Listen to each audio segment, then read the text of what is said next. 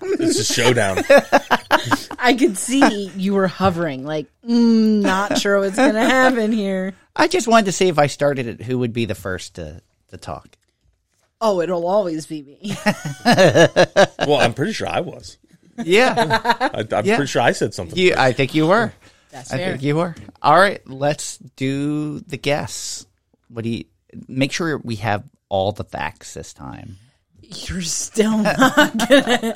The facts you want aren't being asked for. So. I'm going to ask the wrong question regardless. Exactly. All right. Leaf shape.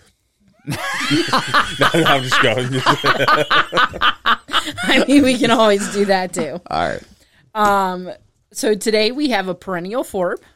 It is 4 to 5 foot tall, 2 to 3 foot in spread.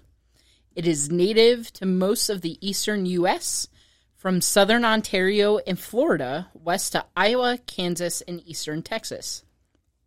And its wetland indicator status is facultative.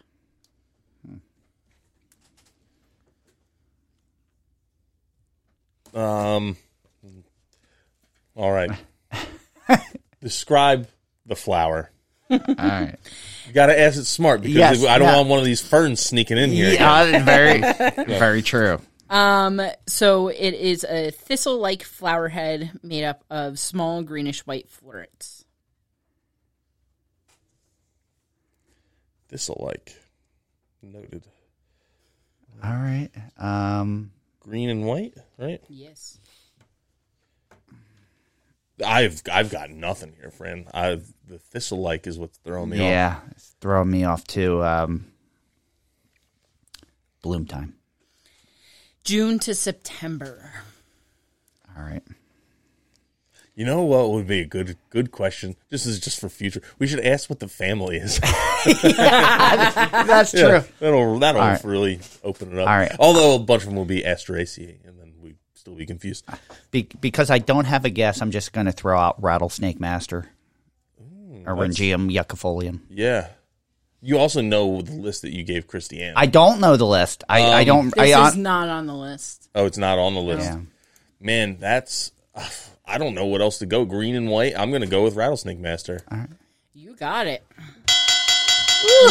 All right. That's the only plant I could think of with a thistle-like flower. So it was a pretty good guess. You're listening to A Native Plant Every Day with Tom and Fran. Welcome back to A Native Plant Every Day with Tom and Fran. I am Fran. And I'm Tom. And I'm Kristianne. And today's plant is Eryngium yuccifolium, which is called Rattlesnake Master. It is also known as button snake root, yucca leaf Eryngo, and also beargrass. Those names are all over the place. It is a perennial forb that gets 4 to 5 foot tall with a 2 to 3 foot spread, has a wetland indicator status of facultative, native to most of the eastern U.S., Ontario to Florida, west to Iowa, Kansas, and Texas. It is part of the Apiaceae family. Would that have helped you, Tom? Yeah, because I knew it was the carrot family. All right, yeah. Celery, carrot, and parsley family. And it's scattered along the stiff, upright stems. Scattered along the stiff, upright stems are tough, blue-green, yucca-like leaves. Yeah, so those thistle-like flower heads made up of small, greenish, white florets mingled with pointed bracts are very, very interesting. Yes. Really, really cool to see. And yeah, I don't know if I would have described this alike, but someone did. I don't know what else. Actually, to describe that's what gave me the guess. Yeah. So it was descriptive enough. It was descriptive enough, but I think there's enough difference. Thistle flowers are a little bit softer to me than these flowers are. I would agree with you. But it's neither here nor there. The individual greenish white flower clusters cluster into unique globular heads on branch ends atop the 6 foot tall plant. That bloom time is June to September, and the flowers have a sickly, honey-like scent in bright sunlight. What does that mean? I don't know. I know what honey-like scent is, but a sickly honey-like scent. It's like so much honey. You know Winnie the Pooh when he eats a lot of honey, and he's like, I wonder if that's what they mean. It's just overwhelmingly of honey. But I haven't noticed that. Is it in bright enough sunlight? The plants that you're pretty noticing. Sure, yeah. Oh, okay. Yeah. I'm still stuck on the globular heads on branch ends atop the 6-foot plant when the given height range is 4 to 5 foot. I know, yeah. That's where I'm kind of stuck there. I'm good at researching. So it does. Well, I will say, you go to different Yeah. resources, they all say different things. Yeah. And I know even on our website, it'll have ranges of stuff, and it's like, oh, it grows from like 4 to 15 feet, and be like 15 feet for a shrub. I want something that's 6 foot tall. I'm like, Yeah. well, most of the time it's 4 to 6 foot tall. Yeah. But I guess the biggest ones they've ever found were like 15 feet tall, so we got to put that on there. Yeah, exactly. So it does have a fall color. The flower heads turn purplish in the fall and eventually dry to a dark brown. It is easily grown in average, dry to medium, well-drained soils in full sun. It does prefer dryish, sandy soils, though, and it does have no serious insect or disease problem, which is nice to hear. It is a taprooted plant, which transplants poorly and is best left undisturbed once established. So it self-seeds in optimum growing conditions. The foliage of the plants are unpalatable to deer and other herbivores. Moles and voles feed on the crowns. Monarch butterflies, skippers, and other butterflies visit the flower heads for the nectar. Soldier beetles will visit the flower to eat the pollen, and major pollinators include the diversity of bees, wasps, and flies. The larva of a seed-eating moth, the Coleotechnites Eryngium. Eryngium? Yeah, that's close. Eryngiella burrows through the flower heads, eating the seed. And caterpillars of the black swallowtail butterfly will occasionally feed on the leaves, which is one of the things with it being in the carrot, Apiaceae family, the carrot, celery, parsley family. A lot of your swallowtail butterflies, that's their host plants or stuff in the carrot family. So that's interesting. I didn't know that they fed on this. Yeah, that is interesting. Or would feed on this. Would feed it, yeah. The rattlesnake master stem borer is dependent on this plant. Caterpillars burrow in the stems and roots of this plant. The Mesquakes used it in their ceremonial rattlesnake dance and used the root to treat rattlesnake bites. Native Americans would also use the leaves of this plant for weaving purposes, like making sandals or baskets. And the sap and roots were also used to treat a wide variety of, is that maladies? Maladies, yeah. Maladies, and as a diuretic. So it works well as an accent in a border or as a striking specimen plant, which I would definitely agree with. I agree. The garden benefits from competition. Otherwise, they may grow very tall, over 5 foot, and the stems often fall over. It mingles well with nodding onion, butterfly weed, purple coneflower, and rough blazing star. The species also combines with grasses like big bluestem, switchgrass, Indian grass, and prairie dropseed. The genus name is a Greek reference to the prickly or spiny nature of plants in this genus. The specific epithet is in reference to leaves that look like yucca, and common name is a reference to a former use of this plant as a treatment for rattlesnake bites. Oh, just looking at all the wonderful benefits of this plant and knowing this plant, yeah. I don't know why I've never considered. A lot of people talk very highly and how important this plant is. Mm-hmm. And I think some of it is it's been extirpated from the state of New Jersey. Yeah. It was traditionally a native plant in New Jersey, but I don't know when the last documented finding of one was, but hasn't been for a long time. But it's very common in the southeast, and it looks like it'd be common in the southwest, but I'm not sure. You have its exact native range in eastern Texas. But it looks similar to a desert southwest plant. It does, yeah. And it looks like something that doesn't belong here. Yeah, it looks like something that doesn't belong here, but it's really, really cool. I've planted some in my garden, giving it away for later, and I just saw the other day it's coming up in droves, really, which is really exciting. Awesome. Yeah, it's a great plant. All right, you want to do lightning round? No. You going to give us 5 today? Yes. You question me. True or false? One solution to prevent taller plants from falling over is to plant them in mass.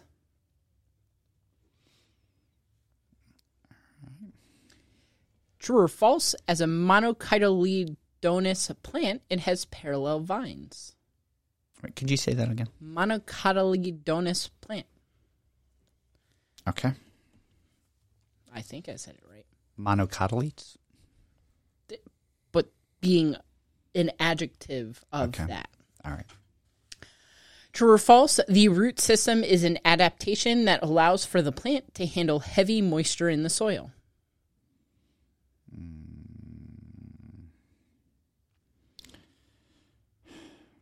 Okay. True or false, self-pollination is a concern in many populations of rattlesnake master. And then true or false, the plant will get very floppy if grown in very fertile conditions. Okay. Well, I think I got the first one and the last one right. In between, I don't know. All right. Go ahead. First up is true. Massing plants in naturalized areas where they can provide some support to each other may help prevent them from falling over. Then the next one is false. So monocotyledon, false. Okay. It's false. Yeah. False. False. It is one of few dicotyledonous plants that has parallel veins. Oh my gosh, veins. And that was, Yeah. which one was that? I mean, number when two? you started saying Number vines, two. I'm like, there's Okay. no way All right. this is right. Vines? But yeah, veins makes a little more Veins. sense. Did I say vines? You when said I vines, asked yeah. Oh, yeah. I think that's why That'll I got be a that one wrong. freebie for everyone. So, Well, I meant veins. The next one was false. The root system actually is adapted to allow for water storage during summer droughts, which is a frequent occurrence in open prairies. Then we have false. Self-pollination is not a major concern because the pollen is shed before the stigmas become receptive, reducing the chances of self-pollination. Tom, where you at? I have 4 of 5. The you middle, really? The middle. I like I said, it was a toss up. Wow. I tossed it the right way. I only have 2. So The last one is true. The plant will get floppy if grown in very fertile conditions. did you Nailed go it. 5 for 5? 5 for 5. Wow. Yeah. I went 3 for 5. So that's a little better than Yeah. last. All right, you got to give yourself. I see you already gave me my guess. Yep. For today and yours. Did you give yourself a guess? Oh yeah, I sure did. Okay. All right. Yeah. I thought you had more than that for some reason. Okay. Just Oh, rub it in. All right. What happened with you may be a little confused because what happened is I went across with the marker across some of the black lines is now it's like a streaked with black. Okay. So that's why you see some black in the green. So recap on this Wednesday episode. For guesses, Kristianne is in the lead with 14. I am right behind her with 12. Tom has 7. And then for the guesses, Tom is up 17-12. I was starting to make some ground on Tom, and he just pulled back away. I had this one week. bad week. Yeah. And then I was like, I had a bad week where I think you won every one. Yeah. And then I've rebounded since then. Yeah, I haven't won one this week. I haven't even gotten more than 3 right this week. Kristianne, putting it in your yard. No, I don't like the look. It calls back memories of being a child and running my fingers along that leaf blade and slicing my hand open. So, no. I think you're wrong. Yeah. I think it's a great plant. And Tom has it in his It's yard. one, yeah. It is one of those plants where if you are in like a super like regional native plant purist, don't and make sure it's native to your region first. Yeah. If you're in New Jersey and you're that kind of person, this is not one. Yeah. But I just think it's a cool plant. It's like it adds just a completely different texture, and it can often look out of place. Like you have your purple coneflower and your monardas and all this stuff, and then you're like, what is that? And some people might not like that, but I do. So. I would put it in my yard. I don't know that I'm going to put it in my yard. It doesn't really fit with any of the gardens that I have, but I'm not opposed to it. It may end up there at It's some very point. architectural looking. Yes. Like it's very straight lines and like a lot of angles. Yeah, and I don't know that I can't imagine where I'd even put it, but I'm not going to say no because it maybe one day it will show up. So, but it's a great plant. We're going to finish out strong tomorrow with the last episode of the week, and until then, keep it native. Thank you for listening to A Native Plant Every Day with Tom and Fran. Hey everyone, this is Fran. And Tom. And we just wanted to give you a quick reminder to tune in every Friday to our other podcast, Native Plants, Healthy Planet. Yeah, so on Native Plants, Healthy Planet, we dive into all different kinds of subjects revolving around native plants and our ecology and having a healthy planet. We have guests from colleges, from other podcasts, from different nonprofits we work with, even authors. It's a really good time. We hope you join us over there. Make sure you tune in, and until then, keep it native.